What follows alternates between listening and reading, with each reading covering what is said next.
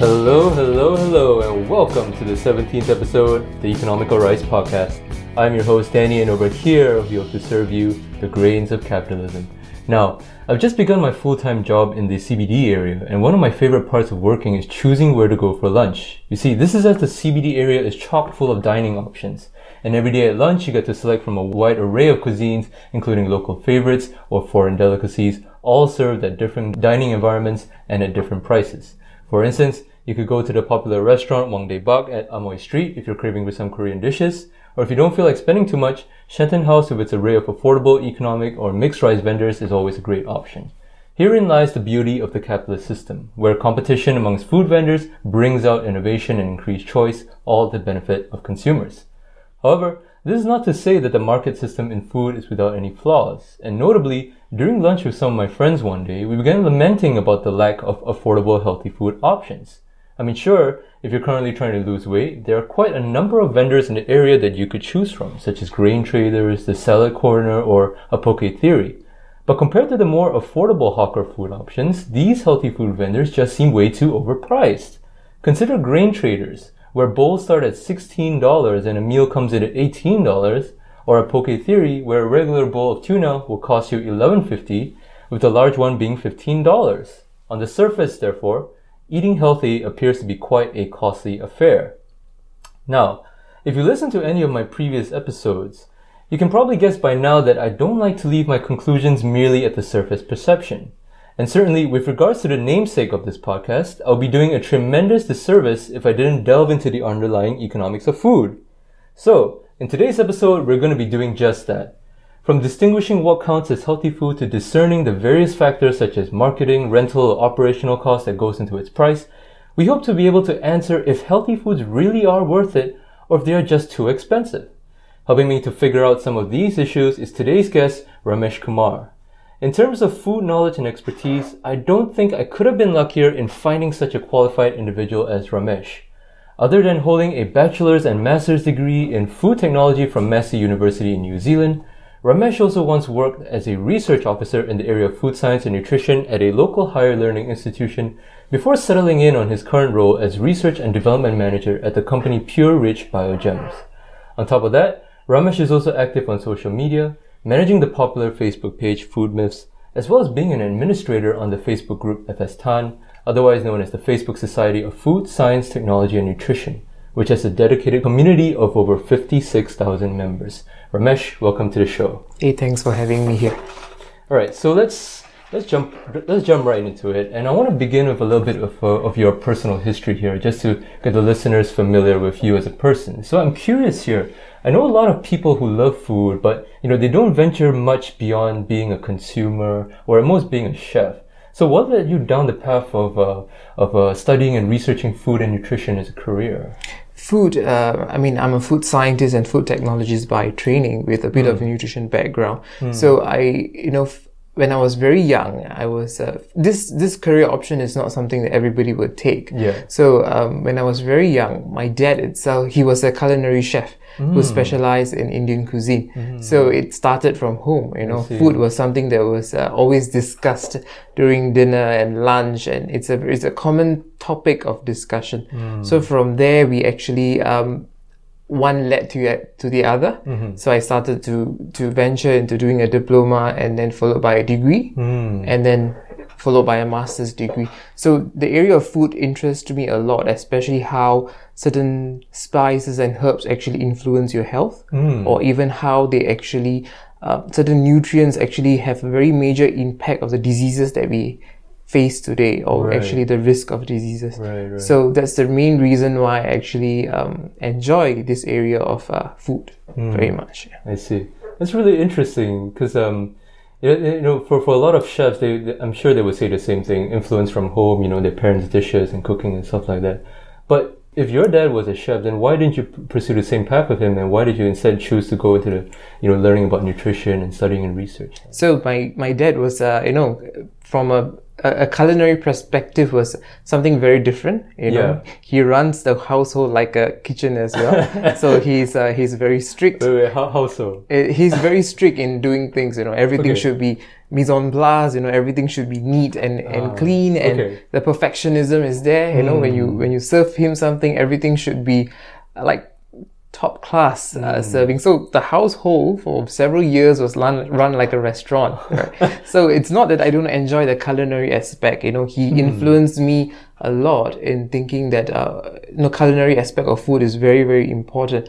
But I was very fascinated about the things that he used to cook and how they actually affect health actually. So yes, that the food aspect was very interesting, but I was more keen on how actually these things, for an example, they keep saying that turmeric, it's very useful for health, but why is it useful and how is it useful?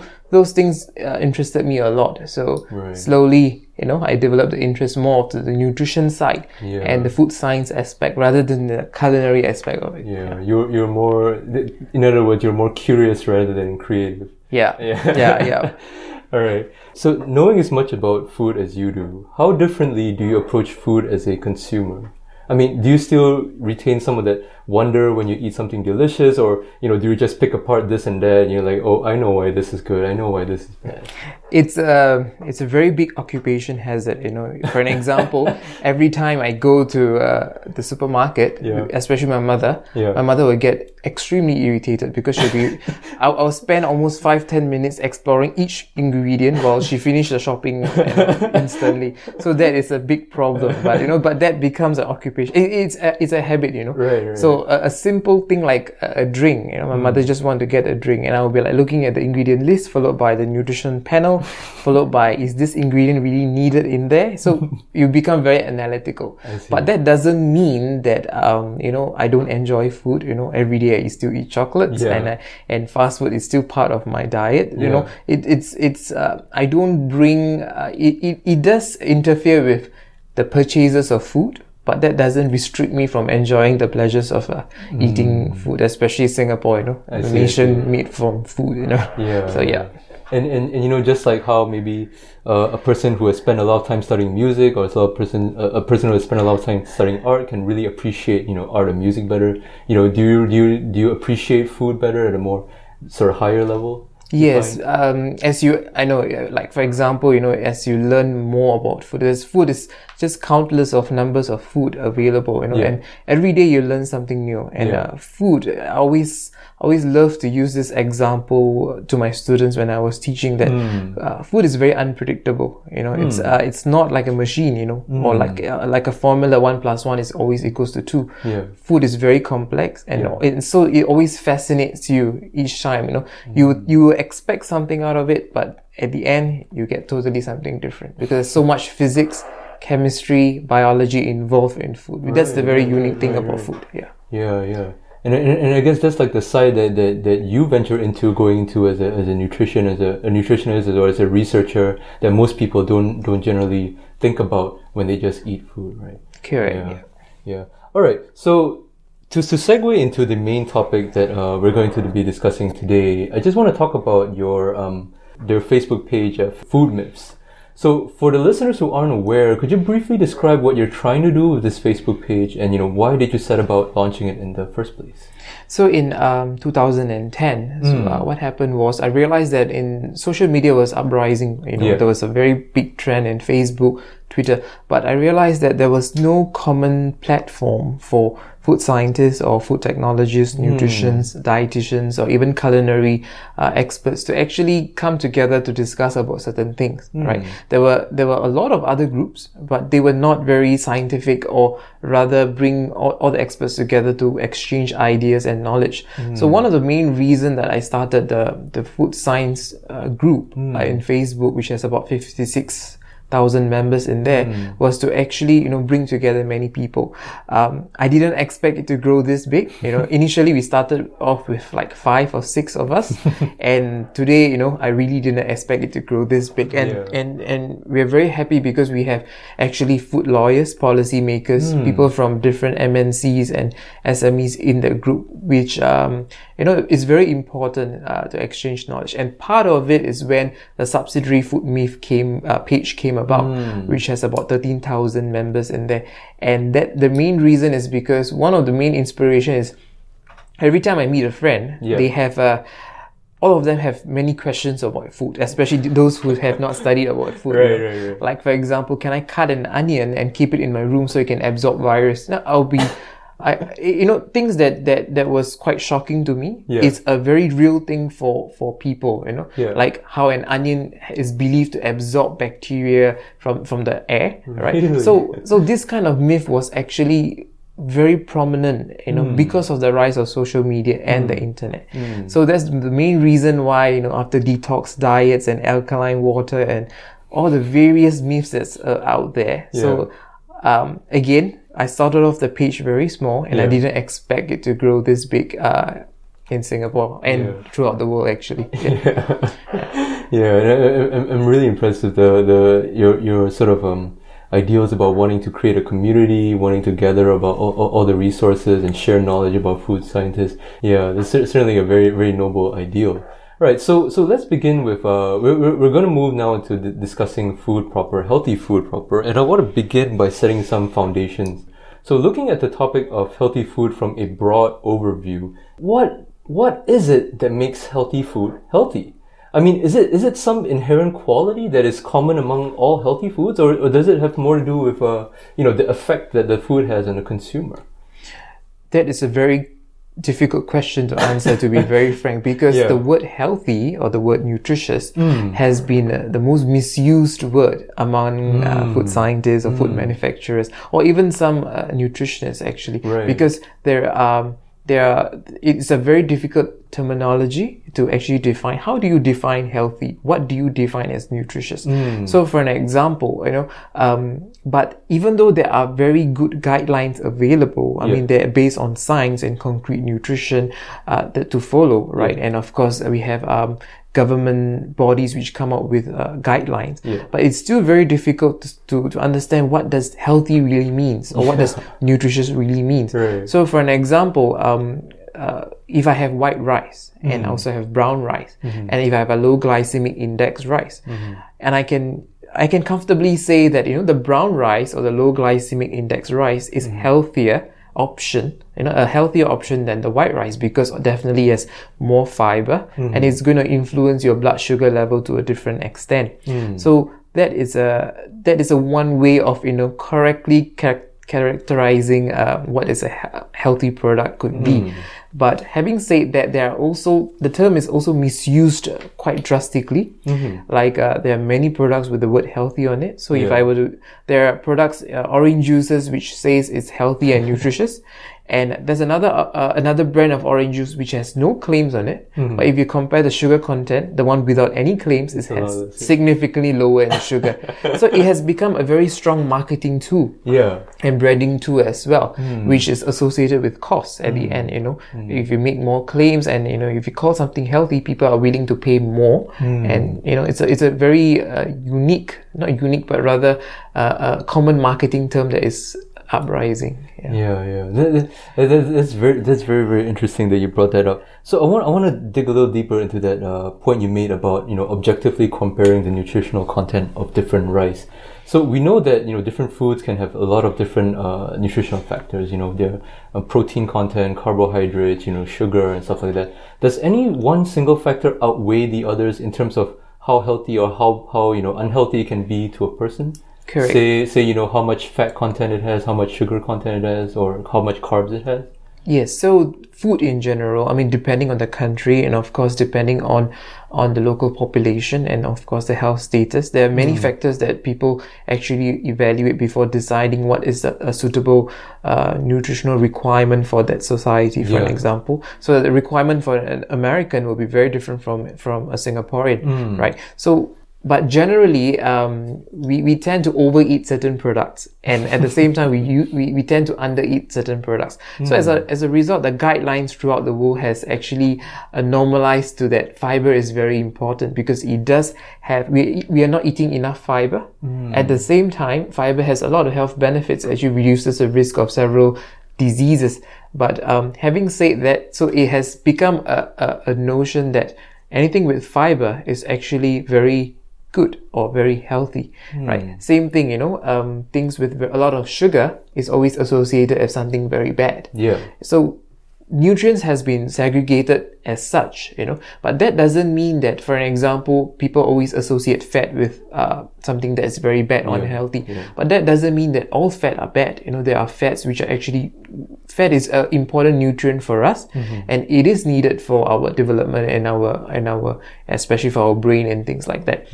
But you cannot take a particular nutrient and just condemn it as saying that it's totally unhealthy. As a result, we should avoid it completely. That's why there's totally zero fat diet and no carb diet, various diets coming up. But if you ask me to list down what is considered like the angels and the demons in a very layman term, I would say that things like fiber and our micronutrients, vitamins and minerals are considered the good guys. But of course we have on the other side the fats and the sodium and the sugar, which is usually a common recommendation to reduce the consumption because we overeat them compared to how much we require. So those are things that we try to reduce or at least monitor not to overeat those nutrients at the same time. With this in mind, knowing about this, you can have like the good nutrients, and there's like a set of maybe not so good nutrients. There are numerous health food trends that come along and go, such as some of which you mentioned earlier. Organic foods, detox water, cleansing juices, and so on, that proclaim to have amazing benefits on your body, right? So, in your experience and research, how much truth is there in these claims? And I think you already answered a little bit earlier. And can they be considered as healthy foods? So, like I mentioned previously, most of the nutrients, when we look at nutrients as a whole, there is we as a food scientist or a nutrition, they would not regard them as something that's very good or bad, or label them as something that's totally that you should avoid.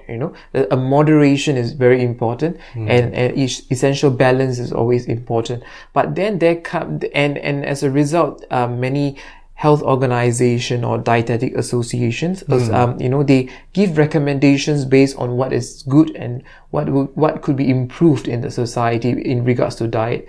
But then you bring upon the next point, which is all these very interesting trends. We have detox diet. Do they actually work? Do we have alkaline water, we have alkaline products, and they're very expensive. Do they actually work? The cleansing juices. So if you review and they brand themselves as something healthy, something that is going to help you with weight loss, something that is going to prevent cancer or reduce your risk of cancer. But if you look into the science of it, most of it is very, very weak. Not all of the trends, I would say, or dismiss them as very poor in scientific evidence, but the few that you have mentioned so far, especially detoxification. For an example, a big consumer study was actually done whereby they actually review all the different detox products that's available in the market. So they approached from the manufacturers to understand what are you trying to detox from the body, and the manufacturers were not able to give a proper answer because ultimately the products was not able to scientifically prove that it was actually removing any specific toxins. So for a detox to actually work, all you need is 2 kidneys and a liver that is normally functioning, right? And there is no food that is going to actually boost this effect. The concept of detoxification is a heavily marketed, it's a brand on its own. The moment you see the word detox on something, the price of the product actually increases, right? So I will never forget this diagram that I used to show my students, whereby there's 2 lemonade bar stands, right? One stand and 2 different kids selling them. One kid is selling it for $1, a lemonade, right? But the other one is selling it for $6, right? And one says lemonade for $1, and the other one says it's a detox cleanse, but it's the exact same lemonade juice, right? But he's selling it for $6 just because he added the word detox. And people actually go buy it. And people will actually buy it. So it's becoming a marketing term. But does it have scientific merit to it, or does it have any evidence to it? It's really very poor. The same thing for alkaline products, right? So if anything that we consume is acidified in our stomach, right? And as a result, people who preach alkaline diet actually believe that it actually prevents cancer, and many other long list of claims is actually made regarding alkaline diet. But what they don't understand is that biologically, whatever you eat it's not going to affect your blood pH. If it does, what happens is that you need to go to the emergency immediately. Right? So yes, alkaline condition will prevent cancer cells from growing in a petri dish, right. but that is not applicable to the human body. So again, it has become a marketing term rather than like a proper scientific product or a trend. So that is the concern that I have been seeing for part, and this is heavily preached by bloggers and people who actually sells the product. Yes. Yeah.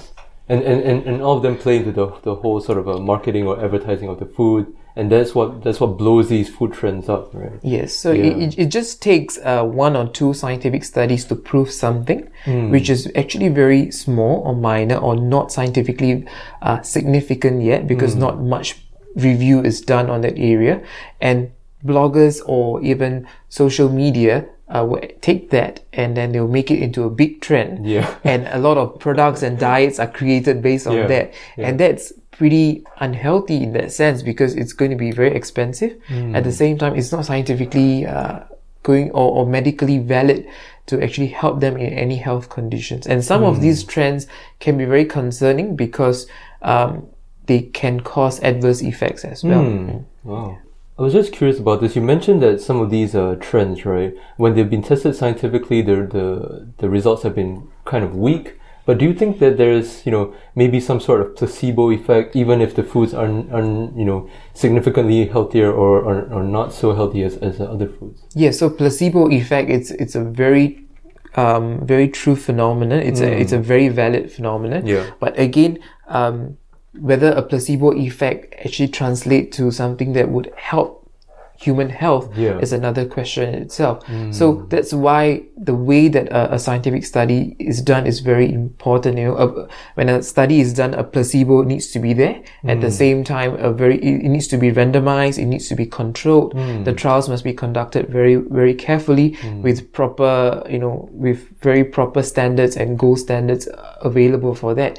So these are things that scientists will actually take into consideration. But when these get translated to the general public, it's a bit difficult, the way the scientists speak, the general public may not actually understand what they are trying to say because it's all jumbled up words, Exactly. So when bloggers or social medias, individuals take this information and then change it a bit and then try to make a brand out of it, that's when things get escalated very quickly. So the quality of the research is very important, and the placebo effect is a very valid thing that will happen, right?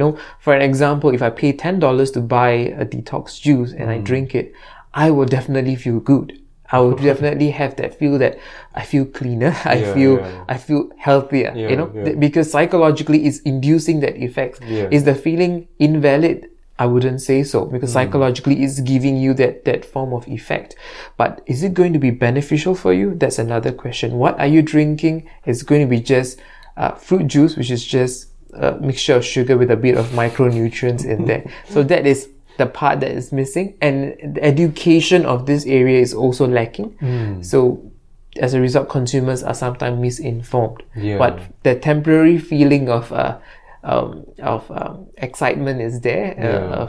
A freshness, a cleansing effect is also noticed for some of the products. I think maybe on this episode, on this show, I should say, I like to bring about the benefits of capitalism, the wonders it can do for people. But this is certainly one of those aspects. I think we have to realize that in some regards they are causing harm when misinformation gets spread around. When new products get introduced into the market, but people just jump on the health food bandwagon or this bandwagon without really understanding what's in the food, what's going on. Then it can in some instances be dangerous for them, detrimental for them in the long run. So very, very, very good point. Thank you for bringing that up. Also, I just wanted to touch on this, the importance of research. I distinctly remember, and not say distinctly remember, but across social media, from time to time, you always see articles such as, researchers used to say fat is good, now fat is bad, and they keep jumping back and forth. And this is where I think, your emphasis on the importance and the rigor of research really comes in. because the reason why the sort of the public opinion or you know the general idea of what is good or bad for you keeps changing is because people don't really understand what's going on in the research. And maybe certain times a scientist comes to some minor conclusion, but they just take it and blow it up. And then, you know, when another scientist comes in to review and finds that it's in the case, and then you flip-flop on it. And it just, it seems kind of ridiculous. Exactly. when we talk about it now. Correct. Yeah. So, like, for an example, you know, that's a very, very valid point. And that's one of the biggest reason why the public is actually misinformed or they get confused. Or because, for an example, few years ago, people will say that butter is good. Yeah. But now they say butter is bad. Then they say margarine is bad and butter is better. So who do we believe? Is butter better or margarine better? So that's when the confusion comes in. Even though the scientific consensus they agree on what the real issue is, but this information is not translated clearly. Right? So it's very important that that the authorities or the dietetic associations or the people who are involved in public health or nutrition actually speak to the public directly, you know, and they put it down very clearly what is defined as what does this research actually show? Is it valid or not? Because the news agency, they have the tendency of taking a particular study and making it a big issue. Like, for example, beer prevents cancer. And it's a very shocking thing, but it could be a small study that was done in animals. But they come to a conclusion that actually it prevents cancer. Exactly. So it's a bit scary, but that is something that we should avoid, you know, and people come to the conclusion, drinking beer is actually perfectly fine. And then they use it to justify, you know, drinking more. Drinking more. Yes. Right. Yeah. So before we move on, I just want to touch on this, right? You mentioned that, you know, the authorities or, you know, the dietetic associations, they should take it up to sort of inform the general public or be better at informing the general public about all these myths going on or, you know, understanding more about the food. So do you think that individual consumers themselves should take more responsibility about knowing what goes into their food? Or do you think do you think that, you know, since we have authorities or whatever, you can just leave it up to them? So for Singapore, what I realized is that you know, the several polytechnics, you know, they are doing quite a good job in actually explaining things to the public, especially through the media. So I have seen several interviews and several educational things that are released so that the public understand what is defined as good and, you know, something that we should, you know, eat in moderation, right? So that is being carried out quite well by the public health experts and experts in different institutes and universities, and also the Health Promotion Board is taking actions to actually educate the public. But when you talk about the consumers themselves, When it comes to consumers, it's a bit more complicated because we cannot control what they read. And the internet is such a vast place, you know. It's really, really a vast place. And we have social media, Twitter, you know, YouTube, Facebook, and WhatsApp, and information spreads very quickly through there, you know. There was a moment my mom said we should stop drinking Coca-Cola. Then I asked her why. And she mentioned it's because there's a HIV virus that is spreading in there. And I was quite shocked to hear that. And I asked her, where do you read such outrageous things? And I got to know that I received 2 emails in my junk. And I also received a WhatsApp the exact same WhatsApp that my mother received. So the news spreads so quickly. So the next family gathering, the discussion was all about how HIV virus got into the can of Coca-Cola. But this is extremely misleading because, you know, these such small thing that people may create may actually spread like wildfire. So it's very difficult to control what the consumer actually read. And many of this because of the social media influence, many of the bloggers have very great influence. So for example, pH-based diets, alkaline diets, and detoxification, and even cancer therapy using natural herbs, for example, was heavily propagated by certain bloggers, for an example. As a result, each time they post something, you get 10,000 shares or likes. And that means that the news is spreading further and further. And as a result, many people even support that notion that we don't need to see a conventional doctor to actually get treatment for cancer. Rather, I can rely on, for example, turmeric or some weird combinations of herb that, you know, that is based on animal studies that this blogger is trying to propagate. So that's something that we need to be very mindful of. So as consumers, it's not that they are not willing to learn new things. They're actually wanting to learn more new things, but it's just that the internet is full of a lot of misinformation, and there's not many voices out there to actually clarify all these things on a regular basis, because there's only this much that someone can do. And when some hospitals or some organization try to clarify things, people have this perception that they're trying to sell their pharmaceutical products, or they're trying to hide the cure so that they can make more money out of it. So such perceptions are actually pretty normal. That's very interesting. The last point at the end there, you bring up maybe sort of like a conflict of interest, between the public and these purveyors of information. Certainly exists among the bloggers and their food trends and stuff. Yeah, that's very good. Right, so now we're going to jump into the meat of today's episode. So, of course, the reason why we try to discuss the issue of healthy foods at such detail is because some of these, particularly those that are trending, or even the salad bars that I've mentioned in the introduction, can be notoriously expensive. Right, so Ramesh, you majored in food product technology in your undergraduate years, and in your current job, you deal a lot with the developmental and commercial aspects of food. So before we go, talk a little bit more about the marketing side of it, I just want to ask, is there anything specific or special about the production that makes healthy food so expensive? Okay, so when it comes to food, there are two aspects of it. One is the food manufacturers, and the other one is, of course, the culinary side, whereby we have the salad bars and the restaurants.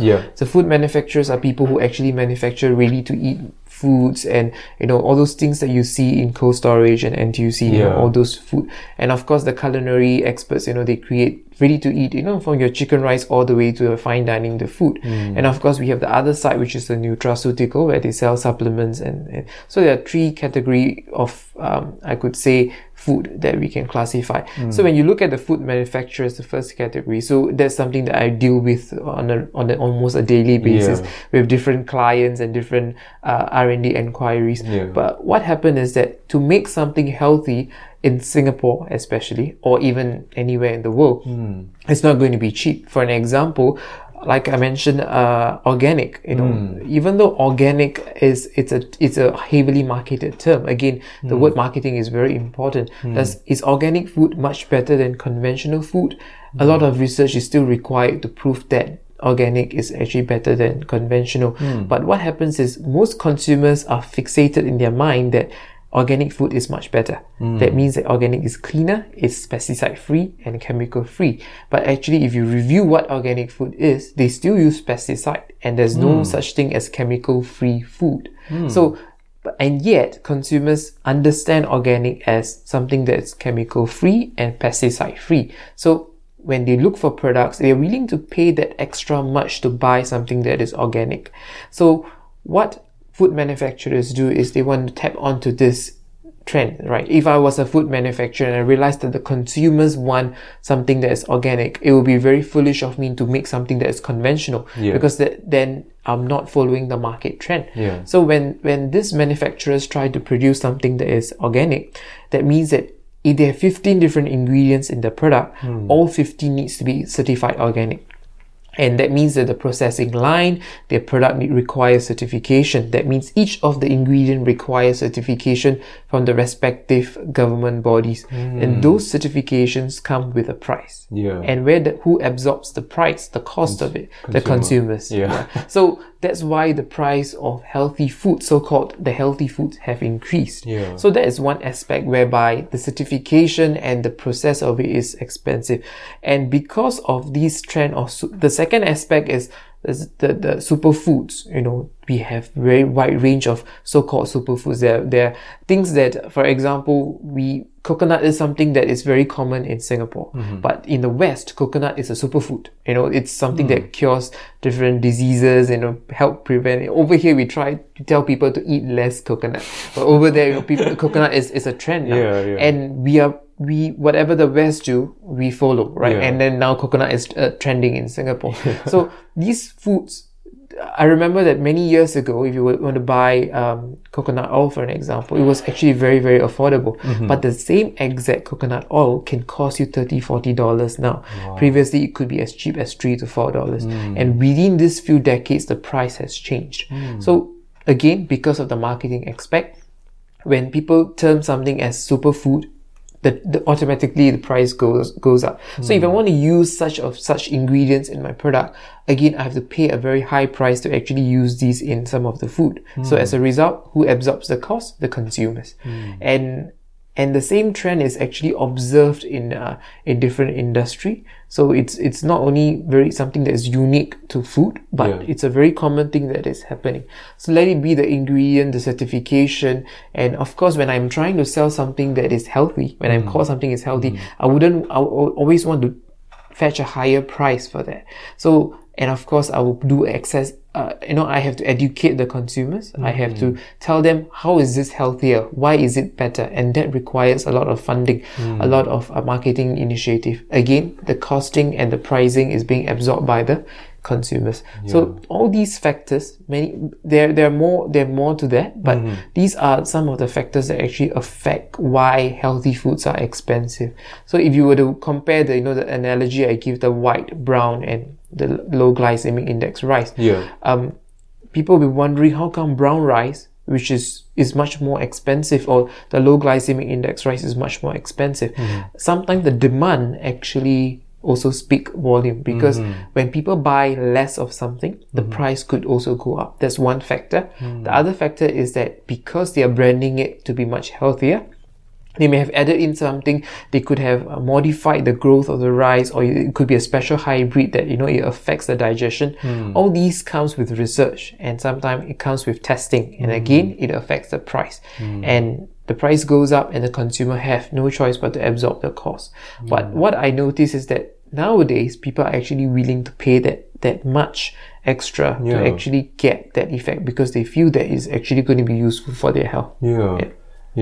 It's you talked about so many different points there, and I just want to go on that last point a little bit. I find it so fascinating, this idea that in different markets, right? In say a separate market, when you have something that is cheaper than another object, and comparing the two, maybe the qualities are a little different, or maybe they're not too different. But if one is cheaper, normally the consumers would just go buy that one. In the case of food, somehow it's the case that, if it's more expensive and it's labeled organic, people will buy it.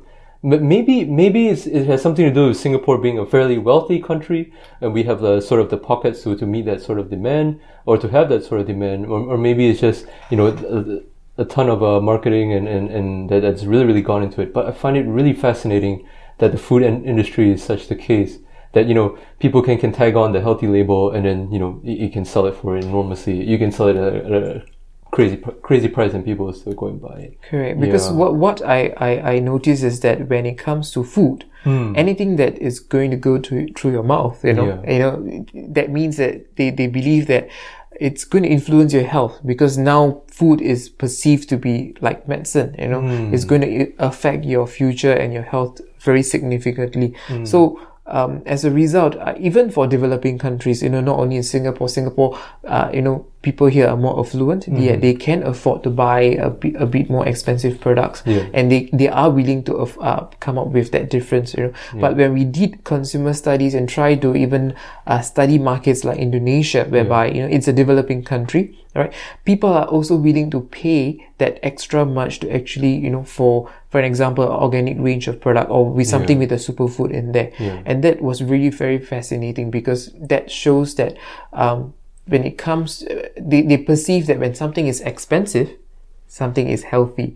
Previously, if something is healthy, it's going to be expensive, right? But now it's also the other way around. When something is expensive, people think that it is going to be healthy as well. So that's a common trend that we're actually observing even in developing countries. All right. So I want to, before we move on to the next question, I want to touch on this case, the sort of the manufacturing side of it. And you talked about red tape, the certification that goes into it, and then you talk about the researchers, the food manufacturers, if they want to make something organic, they've got to do all these extra processes. So what do you think is a bigger factor in terms of the going into the price here of the food ultimately at the end of the day? Is it going to be the years you spend investing so much into going into making this new food that will be organic and healthy and whatnot, or is it like the layers and layers of red tape and certifications that you have to go through? Which of these two factors do you think play a bigger role into the increase in a new food that's going to come out? So I wouldn't say that the certification it's definitely it's going to increase the price of your ingredient, right? So that ingredient cost is usually not the major cost in the product itself, right? So when I want to purchase all my ingredients to be organic, if I used to pay 10 cents for a particular ingredient, now I have to pay 15 cents or 20 cents for that same exact ingredient, but which is certified as organic.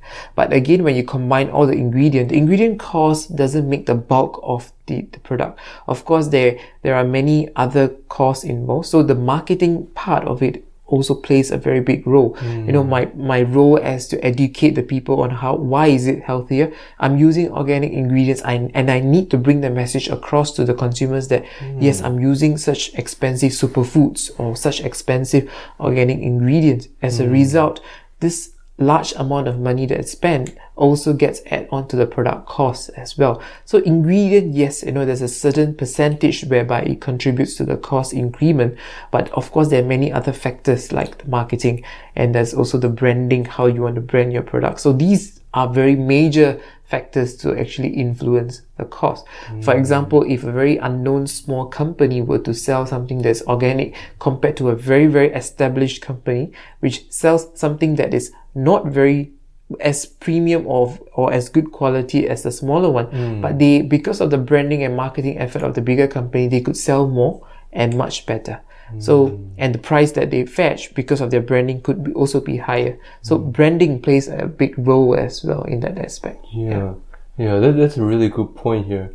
You certainly talking about, we mentioned, how the food bloggers and the media and social media will ride the wave of these trends and stuff and make them go crazy among people. But you brought up the really fascinating point about the manufacturers themselves building up the marketing, teaching the consumers that we are healthy in this way, we're healthy in that way. Yeah, this is the reason why I really want to do a food episode, because when I was younger, I had this impression about healthy food, right? And I'm using the example of a salad here. It's just a bunch of vegetables. How expensive can it be? And yet when I go to a salad bar, it's $10. Yeah, but of course, this is the reason why economics is so fascinating and so interesting, because it illuminates all these different factors that no one really thinks about. Yeah, and certainly on the issue of healthy food, you brought up all these cases of marketing and research and red tape that comes in and plays a role into affecting its price as well. So, all right, so I just want to ask here to sort of conclude your points about how all these factors plays in, and to answer the ultimate question here. We're trying to answer at the end of the day: is healthy food overpriced for what it does? In Singapore, is it? Let's just say in Singapore. In Singapore. Okay, so you gave an example of salad bar or salads, for example. So if you look at salads, right? So if you were to prepare them at home, they are extremely very cheap to make because they are actually just a mixture of vegetables and different fruits, right? Exactly, yeah. But what happened is that the moment you bring that concept of making a salad to a convenient place to sell it, everything changes, because the effort that you need to go and buy the different types of vegetables, buy the different types of salad dressings, and of course get the different types of fruit and combine the ingredients so that the taste is nice, and the effort and time and convenience that it's going to cost you it's not something that Singaporeans are willing to take, because it's going to, even though it could be a very simple salad, but if you think about it, it's an effort, and our lifestyle is in a way that food is so readily available. Exactly. So the availability and the convenience and the time is a very big issue compared to the cost. Yeah. So if you look at like for salad bars, when it comes to salad bars especially, their location is very important. They are not located in the heart of HDBs or neighborhood. They are always located where offices are. Yeah. And these places, the rental are not very cheap, and it's really, really very expensive to actually own in a store or a shop there, right? And if you look at their ingredients, their cost, like a food manufacturer, the ingredient cost is actually quite affordable, but they do have some, organic versions of certain ingredients. Yeah. They do have superfood, certain acai berries, all the very unique, novel Amazonian fruits as well. Yeah. So these things are expensive as well. They come with a price. And the sauces or dressing that they do, they want to be unique. So the unique factor or novel factor is their dressing should be very different from the other salad bar. So what they do is they make sure that they formulate it very uniquely, and those take time, money and effort. And those sauces require special processing, which means so that they can keep it longer and they can sustain a business. So there are many aspects to it, and if you look at it, they don't open the shop like as though they are like selling in a like we call it pasar malam, we don't have it like a pasar malam way of selling it, because the cost becomes very different. So in a business district, they have to do designing, the branding, the marketing, and the concept of the branding should be very in tune with natural or healthy. So all these adds on a lot of cost, from a very simple thing like a napkin, it could be just a paper napkin, but you look at the way that they have done it, the material they have used, the branding that they have used, they even bring a message across in that thing. So all these things require a lot of branding and marketing effort, and all these adds up to the convenience of purchasing the food. So that $1 salad has now become $10 or $11, so that they can become sustainable. Can I say that it is unfair? I wouldn't say that it's unfair, because at the end, if you look at the margin, different food owners have different margin, but if you look at the margin throughout, that you can see some consistent pattern actually in the margin that they receive. But it's because of a lot of factors like location, convenience, and the ingredients, and the quality and the freshness of the ingredient. That's how they make themselves special from a typical hawker food. So as all these things actually increase the price of food. But can I make this at home? Definitely I can. But the matter is, do I have the time? And do I want to put in the effort? And do I want to make up this special sauce so that it tastes good? So all these things come in play. Or would I want to just pay the extra money so that I can actually buy the salad and immediately enjoy the food? So exactly, it's a very sticky situation there. I just want to, before I go into the next point, I just want to touch on that. You talk about the different factors that, like a salad bar owner, a salad bar entrepreneur has to factor into the cost, right? I was just wondering, what do you think there are any special inventory costs or that a salad bar owner has compared to any other restaurant or something? I'm thinking here specifically because maybe you want to keep your ingredients fresh, then they have to have a tight inventory schedule. They can't keep anything for longer than a week or something. And do you think that factors in a lot into the price? Or so it really depends on the practice of the company. So food ingredients of food. Scientifically, if you look at the post-harvest or the science of how ingredients actually behave, they are very. It depends. If you look at certain places, they don't mind keeping the vegetable for a few days in the chiller, or they even freeze it, and as a result, the texture and the quality is very different. But while other people, they will specifically buy from a special buyer, and they are willing to pay that much to buy so that it's more fresh, and they will not keep it after a certain period of time. So when they have a lot of this kind of quality control in place, it comes with a cost as well. So these are like quality control. But when you look at inventory, is a very valid point that you brought up. It does make a very big, these quality controls on this inventory makes a very big difference. So if a particular restaurant or even organization wants to actually keep the inventory, the way that they have a quality control for ingredients is different from the other one who have very, very strict high quality control, and they want to make sure that everything is fresh. If there's a small blemish on the lettuce, they throw it away to that extent. Of course, that factors in a lot of cost in as well. So different organization functions very differently.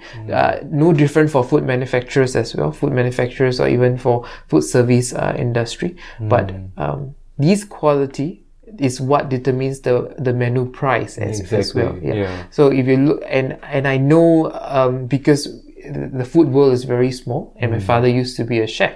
So I know how these hotels and these restaurants actually function. So you know that some places they are actually very selective, even the prawns, or even the seafood that they purchase, the chefs actually know that this is of this quality, or it was actually harvested at this period of time. They will actually reject a lot, or they will be very picky on the quality that they want. And that determines the cost of that exact same thing. So even though two different organizations prepare the exact same food, the quality control, the way that the perfectionism, all these things make a very, very big difference. And it's a very, very important factor in a lot of things. And I think that's wonderful. So I just want to bring up here, you talked about a lot about, especially when I asked the question, whether you think that healthy foods are considered expensive or not. And I just love your answer, because there is a little bit of deception in that question, in a sense, and you immediately dispelled it by saying that we are not looking at the same product, where we're saying that we're talking about salad prepared at home and a salad, sold at a salad bar. And this is a fantastic economic point to bring up, because a lot of consumers, they don't realize this, that when you go into a salad bar and you buy a bowl of salad, you're not just buying that is not the only product you're getting. You're getting the convenience of not having to buy the raw ingredients, not having to go and chop it up, not having to store it, not having to do, all these little things that you mentioned, the marketing, the branding, the products, the convenience, all goes into that product and makes it, cost what it is, right? So, and I thought, just want to highlight that is a fantastic point that you brought up, and I'm sure it'd be very, very illuminating to a lot of customers. Certainly, although some people when they go to a salad bar, they might still think, oh, they're just ripping me off or something.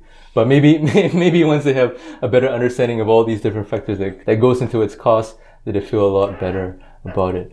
All right. So, and I think with that brings the end to today's episode. Thank you so much, Ramesh, for coming on to the show. It's been such a pleasure to have you on. Are there any places that our listeners can reach you at, or if they want to ask questions or anything? Oh yes, they can always go to my Food Myths Facebook page, or they can also go to the FSTAN Facebook group too. And of course, Facebook is always there. I always get a lot of inquiries there, and to be very frank, almost 30-40 per day. Really? But I can't answer all of them. But I will try my very best to actually answer some of these questions that people ask. But some questions are really very interesting, some are really very funny. But I try my very best. But online, like I mentioned, social media is very influential, and you can always find me there. Well, once again, all right. So once again, thank you so much, Ramesh, the real full-time, food guru over here. Thank you so much. It was a pleasure being here. Yeah. So if you wanna find out more, or you wanna listen to more content of the Economical Rice podcast, you can always check us out on social media, through Facebook, Twitter, or Instagram. This has been your host, Danny, at the Economical Rice podcast with very special guest, Ramesh Kumar. We're over here. We have to serve you the grains of capitalism.